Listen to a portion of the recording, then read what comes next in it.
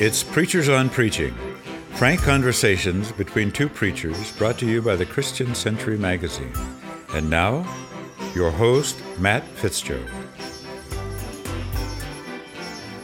This week I speak with Professor Jan Rippentrop. Jan is the chair of the homiletics department at the Lutheran School of Theology here in Chicago. I taught a preaching class, helped teach it a couple of years ago, and one of the things I realized while I was trying to do that was that it seemed like there were some people in the classroom who were absolute naturals and others who I wasn't quite sure how to teach. Jan is a better professor than I was, that's for sure. She has this nice way of understanding how people who are studying preaching bring different experiences into the classroom, but that all of us can be taught how to preach.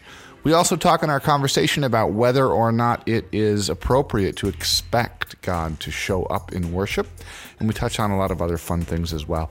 I learned about Jan from a listener. If you would like to recommend somebody who would be an interesting interview for Preachers on Preaching, I say this almost every week, and I mean it, please do email me, preachers@christiancentury.org. For now, here's my conversation with Reverend Jan Rippentrop.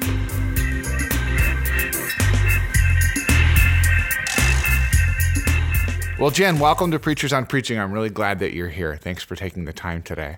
Thank you. It's so good to be here with you, Matt. You're a professor of preaching at the Lutheran School of Theology in Chicago. And one of the things I wanted to ask you about is, as a preacher, what's it like to teach preaching? Well, I consider it quite a gift because I feel that I still get to stay in the practice of preaching. I get to preach regularly myself. However, what is such a gift is to get to work with emerging preachers and get to hear from people the various spots that they're at when they enter my classroom. Students range from having preached often in various settings in multiple denominations, as some of the people in my classroom are already serving as pastors and are preaching every Sunday. Others have never preached a sermon in their lives. And so there's a huge range of where students feel that they are, yet when students come in, they are ready to change. How much of in homiletics in general, is there a shared emphasis, a split emphasis on content and delivery, or where is the emphasis in the classroom? I imagine there are many different theories about how the word gets proclaimed.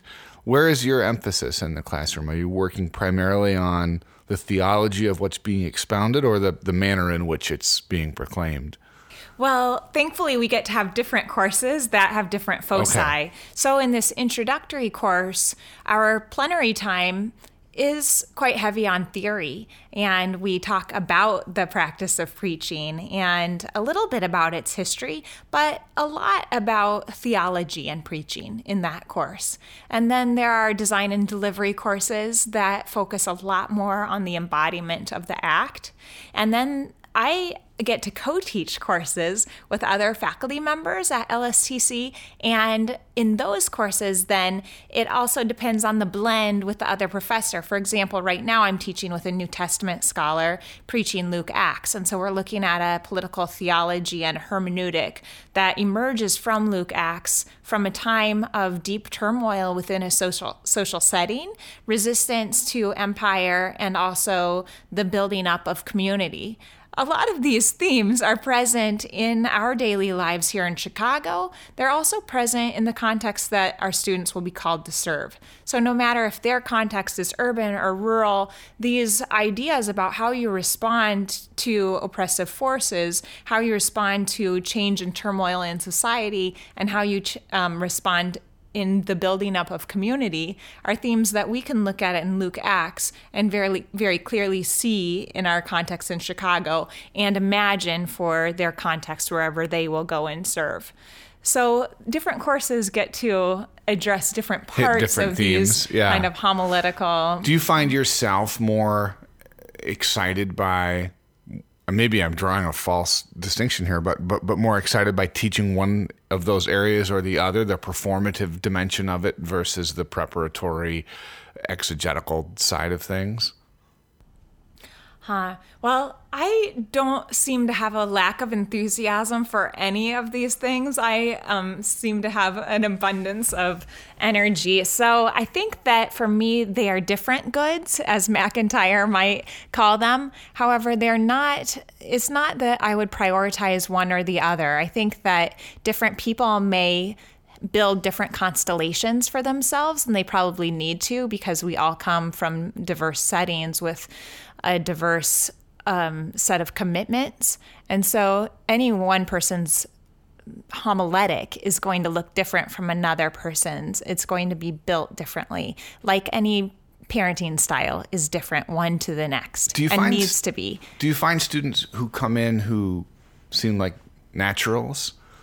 This is a good question, because as a teacher of homiletics, you almost have to believe that preaching can be taught. Yeah. And I do believe that. And yet there are people who have received a lot of accolades for their public presentation of themselves and their words, and therefore have practiced a lot more into it.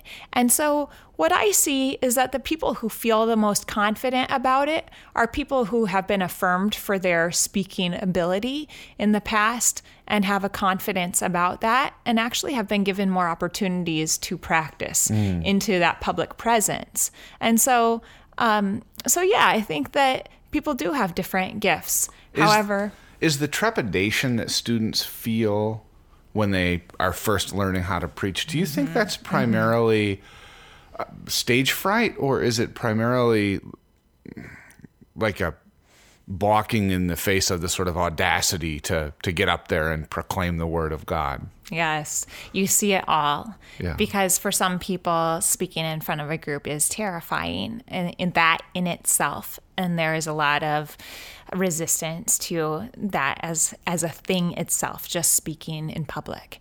However, for others, it is an awesome task that to be able to think that you have something to say to a whole people that is the word of God. And I think actually that demeanor, that humble approach is appropriate to the discipline of preaching. And that when people forget that this is an awesome task, that's a larger problem than being awed in the face of it.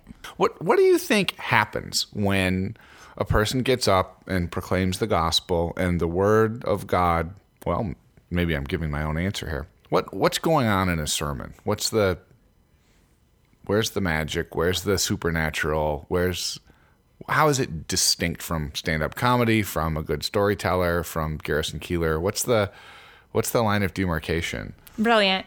This is the reason that I went to grad school. This question was percolating in the assembly that I served in Iowa City, Iowa, and that assembly was asking questions about how God is present. And some of the people in our assembly were answering that they could not presume upon God, and I thought, oh goodness, look at the patriarchs. They're presuming upon God all the time. What does that mean, presume upon God? What I mean is they're expecting things of God. They're expecting God to show up. And they're expecting, and yet people in the assembly I was serving felt that might not be right to expect something of God, as though that would be putting too much upon God. Puts a limit on God's freedom, or? I can't say exactly what was behind that. However, I wanted to go and say, well, no, what can we say about how God is active within worship? And so that is why I went to study, and I have always been at the intersection of liturgics and homiletics, looking at how is God involved in the hearing of the word. And so what I've come across in my studies is that there was a lot of focus on pneumatology in earlier times, and some of that has fallen away within current homiletical theory. And yet, in our systematic theology, across Protestant, I can't speak to Catholic, but across Protestant theologies, we believe that the Spirit makes this happen, and that the Spirit takes the word and translates it to the inner self. And so I think that from a theological perspective, that reliance on the Spirit and knowledge that you are in the accompaniment of the Spirit and reliant upon the Spirit's activity within preaching is deeply resonant with Christian theology. I think that within philosophy, if you look at someone like Paul Ricoeur, that we can talk about, and he bases this on Gadamer, about the fusion of horizons that occurs when someone takes the word as their own, opens themselves to it, and at the same time, the philosophy is that the word itself opens and casts a world before the word. So you're not just in preaching trying to retrieve an ancient world from the first century and present that ancient world. You actually, a text will open itself and project a world in which, as Ricoeur says, we can project our own most desires. What that means for a Christian is that the word is open to us, and when we're open to the word, there's a dynamic interaction that occurs at that site, and that is then what Gadamer would call the fusion of horizons. But it's a great place of creative interaction, and theologically then, I think that that is a site of encounter of the divine. Is there work that a Christian has to do in order to open herself to the word? Well, I think that I would not say that. I would say that it's grace. Whenever there's encounter with God, it is God who initiates that encounter. It's a good Lutheran answer. Speaking of, do you, in your own teaching, most of your students are Lutheran. My stereotype of Lutheran preaching is that it's pretty, I mean, this is a positive stereotype, that it's rooted in Luther's law gospel approach. Is that, am I carrying around this sort of old, I haven't heard a lot of Lutheran preaching, so am I carrying around an old stereotype? Would you say that like Lutheran preaching today in the ELCA is it sort of like most mainline liberal Protestant preaching, or has it retained that unique Lutheran orientation? Let me tell you some thoughts on this. I think that many Lutherans do think about it being characteristically Lutheran to have law and gospel preaching. However, what does that mean exactly? I heard Otis Moss speak just yesterday, and he was talking about how we need in prophetic preaching to talk about tragedy, and we need to end with what he called the Amen note. He named this blue note preaching. Lutherans call this law and gospel. So that model carries, right? And takes different shapes and different forms. I think that many of our theologies have come to this point, that the word is not glory only, and it is not devoid of expressing and counteracting that which crushes us as humans. And it names God's liberating word for us. I think that many of our homiletics across Protestant denominations include moves like this. Lutherans name this law and gospel and do focus on making sure that we teach it. However, I see it taught in many denominations, but with different language. And we believe that since it is a living word, that it has the capacity to create. And so then students, when they preach, I really talk about not talking about a text, but actually welcoming a journey. Now, this calls upon Fred Craddock a little bit, but that the students who have been studying this word then have presumably had some kind of encounter. Something dynamic has happened in their exchange with that study. And then I invite them to do that within their sermon so that they aren't only telling people about what they discovered, they're actually taking their assembly on a process of discovery. And then it's for the assembly to take forward. Fred Craddock says that the best ending to a sermon leaves it open, not ambiguous, but open, so that it's not closed down to a narrow and fine point, but that it's open for the hearer to take into their own lives. And then that's where that Ricoeurian encounter between the word and the hearer can occur. Do you think that open-endedness of sermon endings in some ways it cuts against how we're taught to write. You know, even from yes, it does. middle school, when you're first learning how to write an essay, you better have a conclusion, and that conclusion better sew things up quite tightly. Oh, yes. Do you see in your students a need to sort of unlearn a certain method of composition in order to be open, in order to have open endings? Yes, sure. Our students have been in academics for 20 years or more straight in many cases. And they have learned very well how to write a thesis statement, how to argue their points, and how to close it off. And I start many of my lectures in the first week of classes telling students that they're going to submit no term papers in this course. In fact, the process is quite the opposite, that we are not going to submit a proposal and then defend it, but we are going to take people on a journey of discovery. And so I talk with them about how it's much less like the composition of a term paper and much more like the composition of music or of a dance.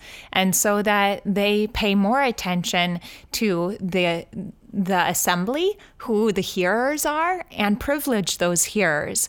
And so that they think about the form of this and how it connects emotionally, and that they think about what this piece does instead of only what it says. What it says. Do you think that sometimes, I wonder if there's this is for myself, almost a disingenuousness in that approach occasionally. I've tried to discipline myself in my own growth as a preacher to not be prescriptive in the conclusions I'm drawing, but occasionally I'll feel like, well, I know where this ought to go. I know what I want to be telling the congregation about how they ought to think about this issue, about what they ought to do with this text, yet I know, or I've learned as a preacher, people tend to shut off when I get prescriptive like that. So I don't know, sometimes I feel like there's a strange line between sort of leaving that open-endedness, and I love that analogy that you've drawn to music. I mean, music doesn't have a thesis, right? It's a rare piece of music that ends with a sense of like, this is now summarized for you and you know how to feel. But sometimes I feel like that's there, but I'm going to hold back. Do you know what I mean? Mm-hmm. Like rather than, I don't know if it's just an ambiguity, rather than feeling in the preparation of a sermon as if I am intentionally leaving something open for the Spirit to move or for people's receptivity to act. Instead, what I'm doing is just pulling my punches. Do you know what I mean? Does that seem like a real thing?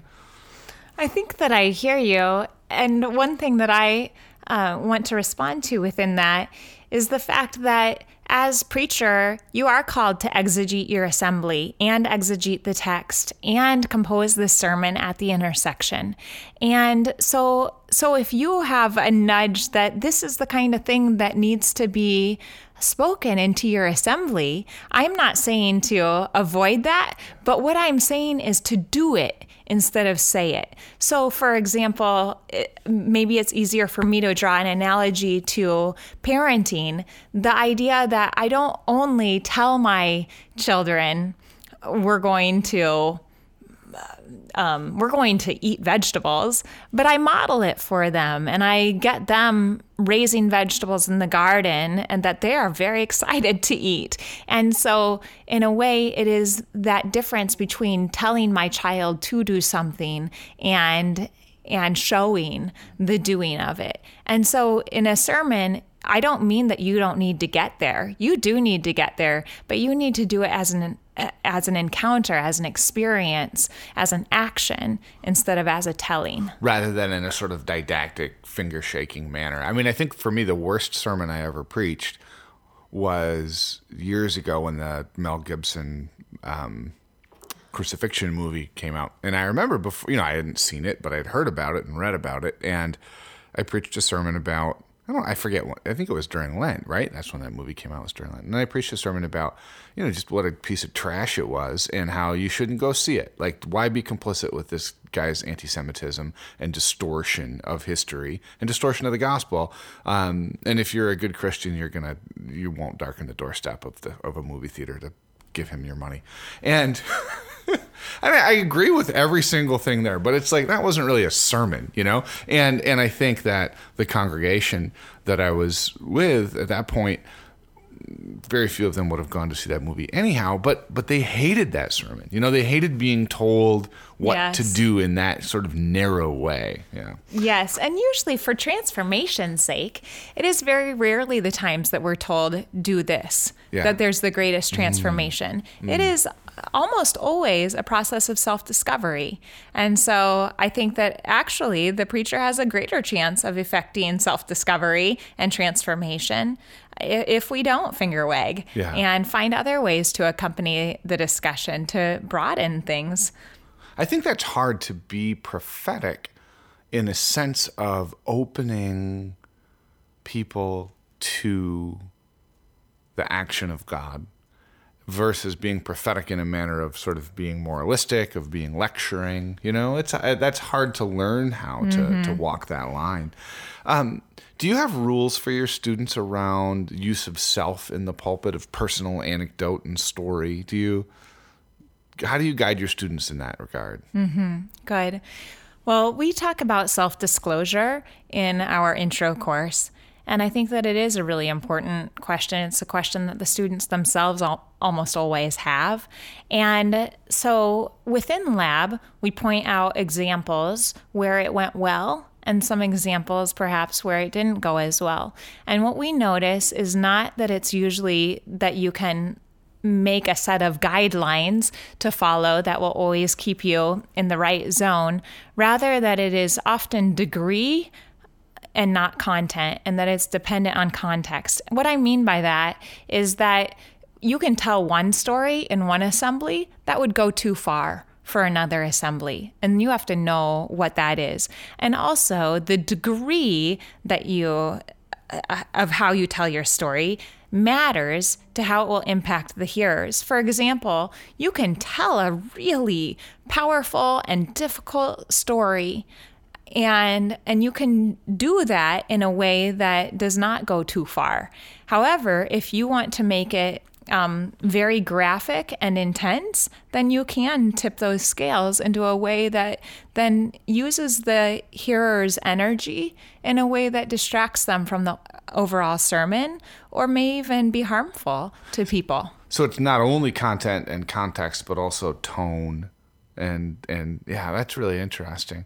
I find with younger preachers or newer preachers that's a hard question, right? Because people don't want to hide themselves. They're preaching at some level out of a very personal set of reasons and have personal experience that can resonate with the congregation. And people tend to get a lot of positive feedback when they are self-disclosive, right? Mm-hmm. But it can very easily obscure the gospel. Mm-hmm. That's a fine line. It is, and I think that one thing that helps in our conversations with our students is to talk about how we are always disclosing ourselves.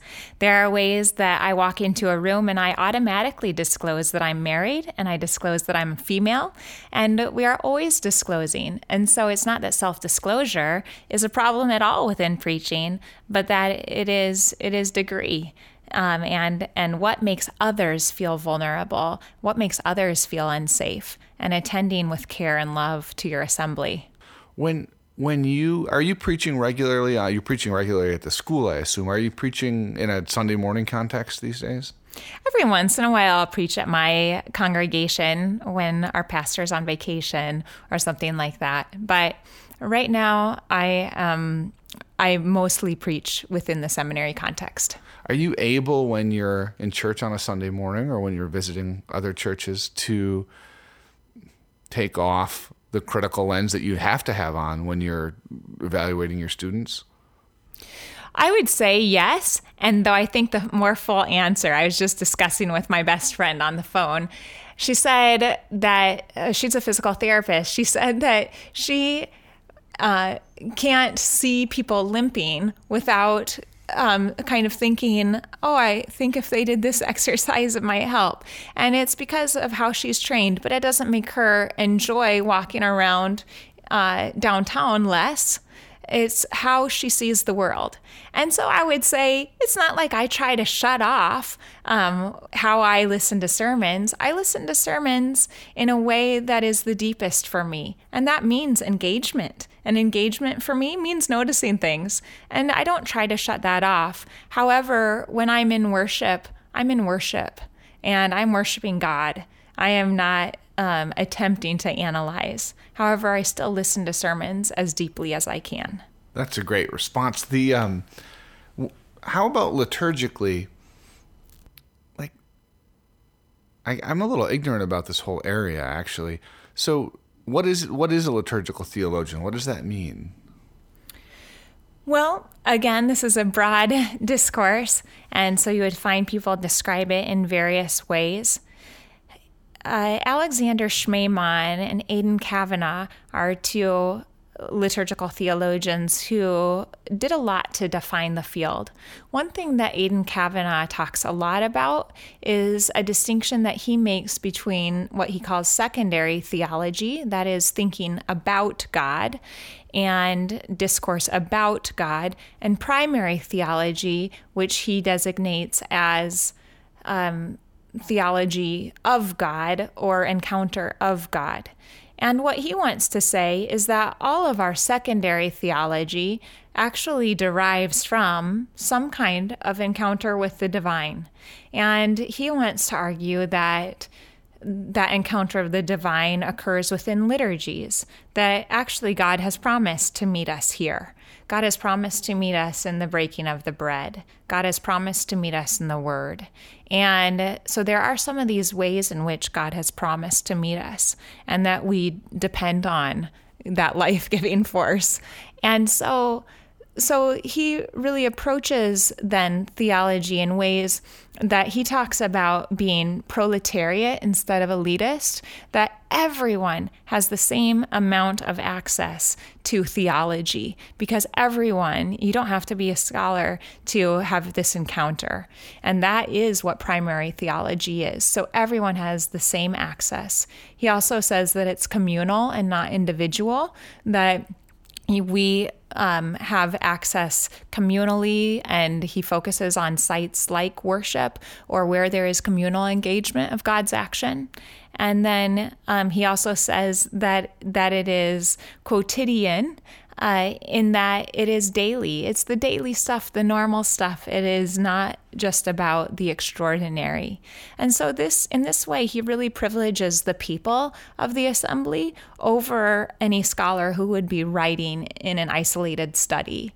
And so liturgical theology comes from these perspectives and looks for what we can know about theory based on practice.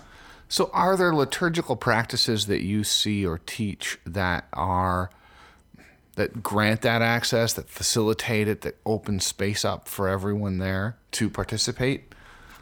I'm fond of quoting Don Saliers on this. He says about liturgies that while one cannot necessarily point here or there and say that was encounter with God, what we do or what we can plan toward is creating the sites in which these things most predictably occur. And so I think about that like, there's research. Let me take a jaunt here. There's research that says that one studies the best when one studies in a predictable location. Because when you show up at the library, your body and mind are all geared up to study there. Well, the same type of thing occurs for people who have ritual postures for prayer, for example, or who use the rosary, or who tend to sing songs in this way. And so these practices of our faith actually habituate us to have the postures toward God that we have then come to know as sites of encounter. And so I think that a preacher needs to, again, exegete their assembly, know how those things predictably occur for their people, and then plan toward that possibility. I think it definitely helps make the Sunday morning experience less than, it It definitely helps make the Sunday morning experience more than a sort of passive appreciation for a spectacle. From my perspective, like leading worship, the place that I am most consistently disappointed is when celebrating weddings, because I find it very hard, and I've tried to institute different things over the years, but it's very hard to turn a wedding of non-churchgoers into something that is not theater. Do you know? I mean, if people are bound and determined to sit in a passive way and watch, it's hard to involve them. Yeah. Yes.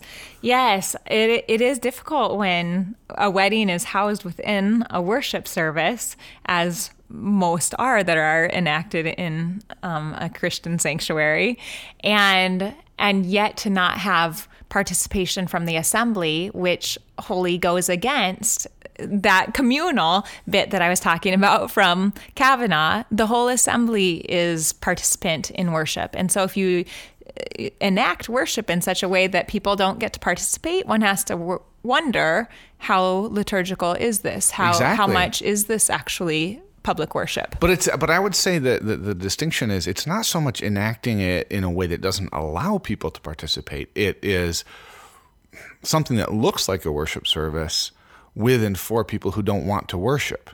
Yikes, huh? Right. That's a strong critique, and I think that's something that we need to think a lot more about. Well, I think as the church, as the culture gets more and more secular and church going, right? I mean, I sometimes think, I've thought about this a lot, that like what to do in a wedding liturgically is to use the moment to teach people how to worship, which isn't really why you're there, right? Because at least what I want to do is prioritize the couple's desires and needs somehow.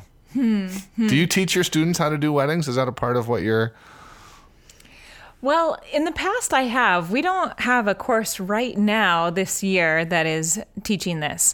We're talking about perhaps doing a joint course that would look at some of the liturgical elements and the preaching elements that go into things like weddings, funerals, looking at those daily life routines also that are both liturgical and proclamatory. I think you should, for what it's worth. I mean, as a practitioner, I never got an education in those things, and I've learned as I've gone, but also even as I'm obviously sharing right now, I feel like I would benefit from some insight into the right ways to handle these things. Yes. We have a class on dying and bereavement, and the professor has invited me to come in and teach one session in that class on preaching and funerals.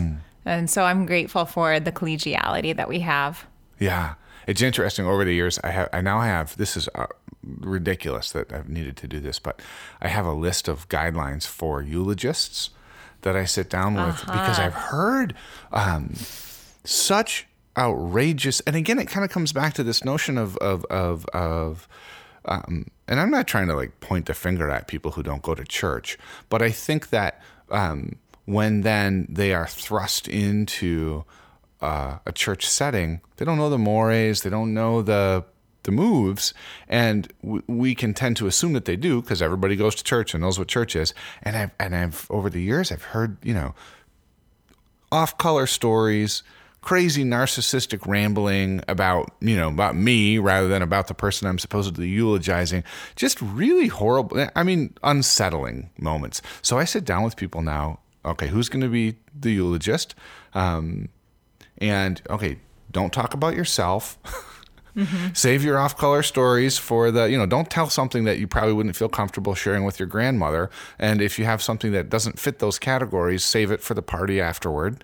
Like these kind of basic things. It's funny. No, I think you need to do that. I think also we talk with our students about a homily within a funeral is not a eulogy, and make those distinctions for our students. It doesn't mean that your homily doesn't give honor also to this person in their life. However, a funeral sermon is about the resurrection of Jesus Christ. And so as much as possible, as a liturgical theologian, I welcome the family creating spaces around the liturgy, not within the liturgy, for the eulogies. I think it's a better place for people to listen and engage. And what I've encountered in times where there's a time ahead or a time after the service to offer eulogies is that the eulogies then inspire other people's storytelling. And I think that is also a healing part that deals with bereavement then and community. It turns the community toward each other, and it helps people to share the stories of that person who they've loved and are now grieving their absence. And so I've seen that. I think pastorally that was more effective. Absolutely. I think that's really smart. And contrary to what I was just saying about weddings, one of the things I found is you can then at a funeral have a collection of people, again, who may not be regular churchgoers, but in funeral settings, just the rawness and the pain, people are much more, I've found, open, right, to the Spirit in those contexts than they are at a wedding. So it can be all of those same all of the same set of demographically things that might be limiting to a powerful worship experience. At funerals, those things are pushed to the side somehow, overcome. Where at weddings, they're a little more closed off. Mm-hmm. Yes, I think that the bearing of pain is a force. I would say that it's an eschatological force that we get to respond to. In that, what I mean by that is if eschatology is God's coming toward us, then the ways that God comes toward us impact the ways that we respond to others. And what we know of God is that God is present to us in the depths of suffering. And so then being in line with that coming of God means that we also are open to others in the depths of suffering. And so I think that what you referred to as raw, I think that's just right. This is an occasion where God's coming and the force of that coming is so apparent that our openness to one another's suffering actually gels the community in a different way than a wedding can. Yeah, and I think it speaks to where God goes too, or at least how we hold God off. I think we can regard joy, even if we're witnessing somebody else's joy and aren't feeling it ourselves, as this thing that we're holding. And even as we hold it, I think it can function as a shield. It takes, I think, a deep spiritual maturity to be able to name and find and be open to God in the midst of a remarkably positive experience. I think we tend to regard those as our own, where in our pain, or even witnessing somebody else's pain, the need for God to come into that, right? Not that God isn't present in the joy, but we have a harder time seeing God's movement in those moments, I think. Mm-hmm. Yes, well said. You said at the beginning that your congregation you were in, it motivated you to go to grad school, that the question, like, can we presume that God will show up? And a little bit later in our conversation, you said, God promises to show up. So you've answered the question for yourself, do you think? Well, I do think that the trajectory of God's promises, that what Jürgen Moltmann says about promises is that they characteristically open to the future and never close. In that he says that the fulfilling of a promise occurs over time, and that the fulfilling of a promise never fully closes it, but actually opens people up to new expectation. And then he connects then the promises in Hebrew scripture with the crucifixion, resurrection of Christ in the New Testament, and then with what he talks about as eschatology and the coming of God. And so I see this movement from promises through the cross to God's coming as ways that we can talk about how promises that God opens and then delivers on across time actually do embody one of the ways that Christ is present to us, or that God is present to us and makes things occur within our midst. And so, yes, that is what I've come to really rely on and talk about as how do we expect that God is doing something here? How do we think about what God is up to? And thinking about it in terms of God's coming to us and God's promises. That's a wonderful thought. And it's incredible when it happens, isn't it? It's incredible when you notice it. Yeah. Even though I like that way of thinking about it, because there are also those moments where, what am I trying to say? When we're given a promise by another person, we don't get immediate gratification, right? And the delivery on the promise isn't necessarily something that's happening every day. Just in the same way that God's presence in worship, in my experience, doesn't happen every Sunday. At least for me. I mean, it can happen for somebody else. But those Sundays where you can just feel the Spirit moving through a congregation, if those happen, in my experience, if those happen once a month, we're really blessed, right? Mm-hmm. Yeah. In my theology, it would be something like God's presence is equally abundant and open to us at all times in each Sunday's worship. However, there are times that we are not perceptive of it and less open or more open to it. But do you think that there are times though that God can withhold himself? God can if God chooses to. However, what I experience of God more often and in my reading of Scripture is that God has superabundance and that God chooses to live with great openness to this world and creation. I think that God's life and God's directionality toward God's creation actually is requisite for life. That's very Calvinist. That I think, right? That notion that like the world is saturated with the presence of God, that all we need to do is, properly open our eyes and we'll see it. I wonder about that sometimes, though. I mean, I struggle with that because it does seem to me sometimes that it puts too much of a focus on our ability to see. Do you know what I mean? Like God forbid that I should challenge a Lutheran theologian on a works righteousness question, but it does feel sometimes to me like if God has thoroughly saturated the world with at least God's handiwork, right? If not God's presence, at least something that is going to carry the reflection or the image of God, then it's incumbent upon us to look in the right way, to be receptive in the right way. But sometimes I see pastorally people who are looking in the right way, who have honed their receptivity, and still very much are stung by what they perceive as the absence of God. Mm-hmm. Yeah, I guess that what I would say in addition, I don't disagree with anything that you've said there, is that I would not want to suggest that a person needs to look in thus and such a way, but I would suggest that there are times that our captivity prevents us from being able to look in such a way. Yeah. And so it's not our ability or inability or our works or something like that, but that there are times that God manifests in ways that we can't miss. So anyway, yeah, I would want to rely on it being God's activity to disclose God's self to us. However, and not our ability to see or not to see.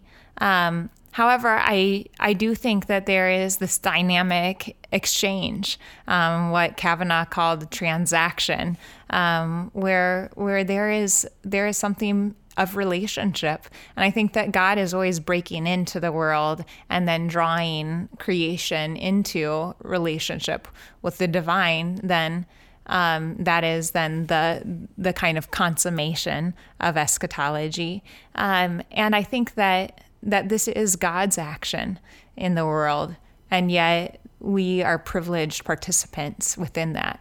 So in worship, are we then acting out something that is obviously available outside of worship? I mean, is the ritual enactment of that moment, is it a crystallization of something, or is it more just sort of an acknowledgement? Like, yes, I can have this same encounter of God. It doesn't have to happen inside church on a Sunday morning, but I'm being sort of more intentional about the fact that it is happening and is available broadly? Do you know what I'm trying to... Am I being clear I with think that? it's a great question. I think it goes back to incarnational theology, because in incarnational theology, there's an insistence that materiality is changed by the incarnation, that now God can use whatever materiality God chooses to manifest God's presence to us. So does that mean that on a walk in the mountains, God can manifest God's presence? Absolutely, because we believe that God has the capacity to use whatever materiality to manifest. And yet I think that within worship, our belief is that God has promised to manifest to us in this place. And so that's the difference. I love that. Bart has this point where he says this kind of famous passage where he says, God can speak through Russian communism, a string quartet, or a dead dog.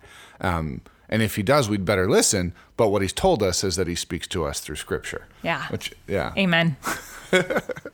Jan, thank you so much for this conversation. It's just great. I feel fired up to go craft a liturgy. Thank you, Matt. It's been great talking with you.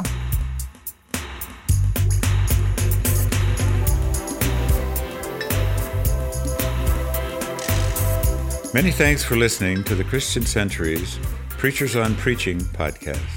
This episode was edited by Neil Ellingson with technical assistance from Kyle Hoker and Steve Thorngate.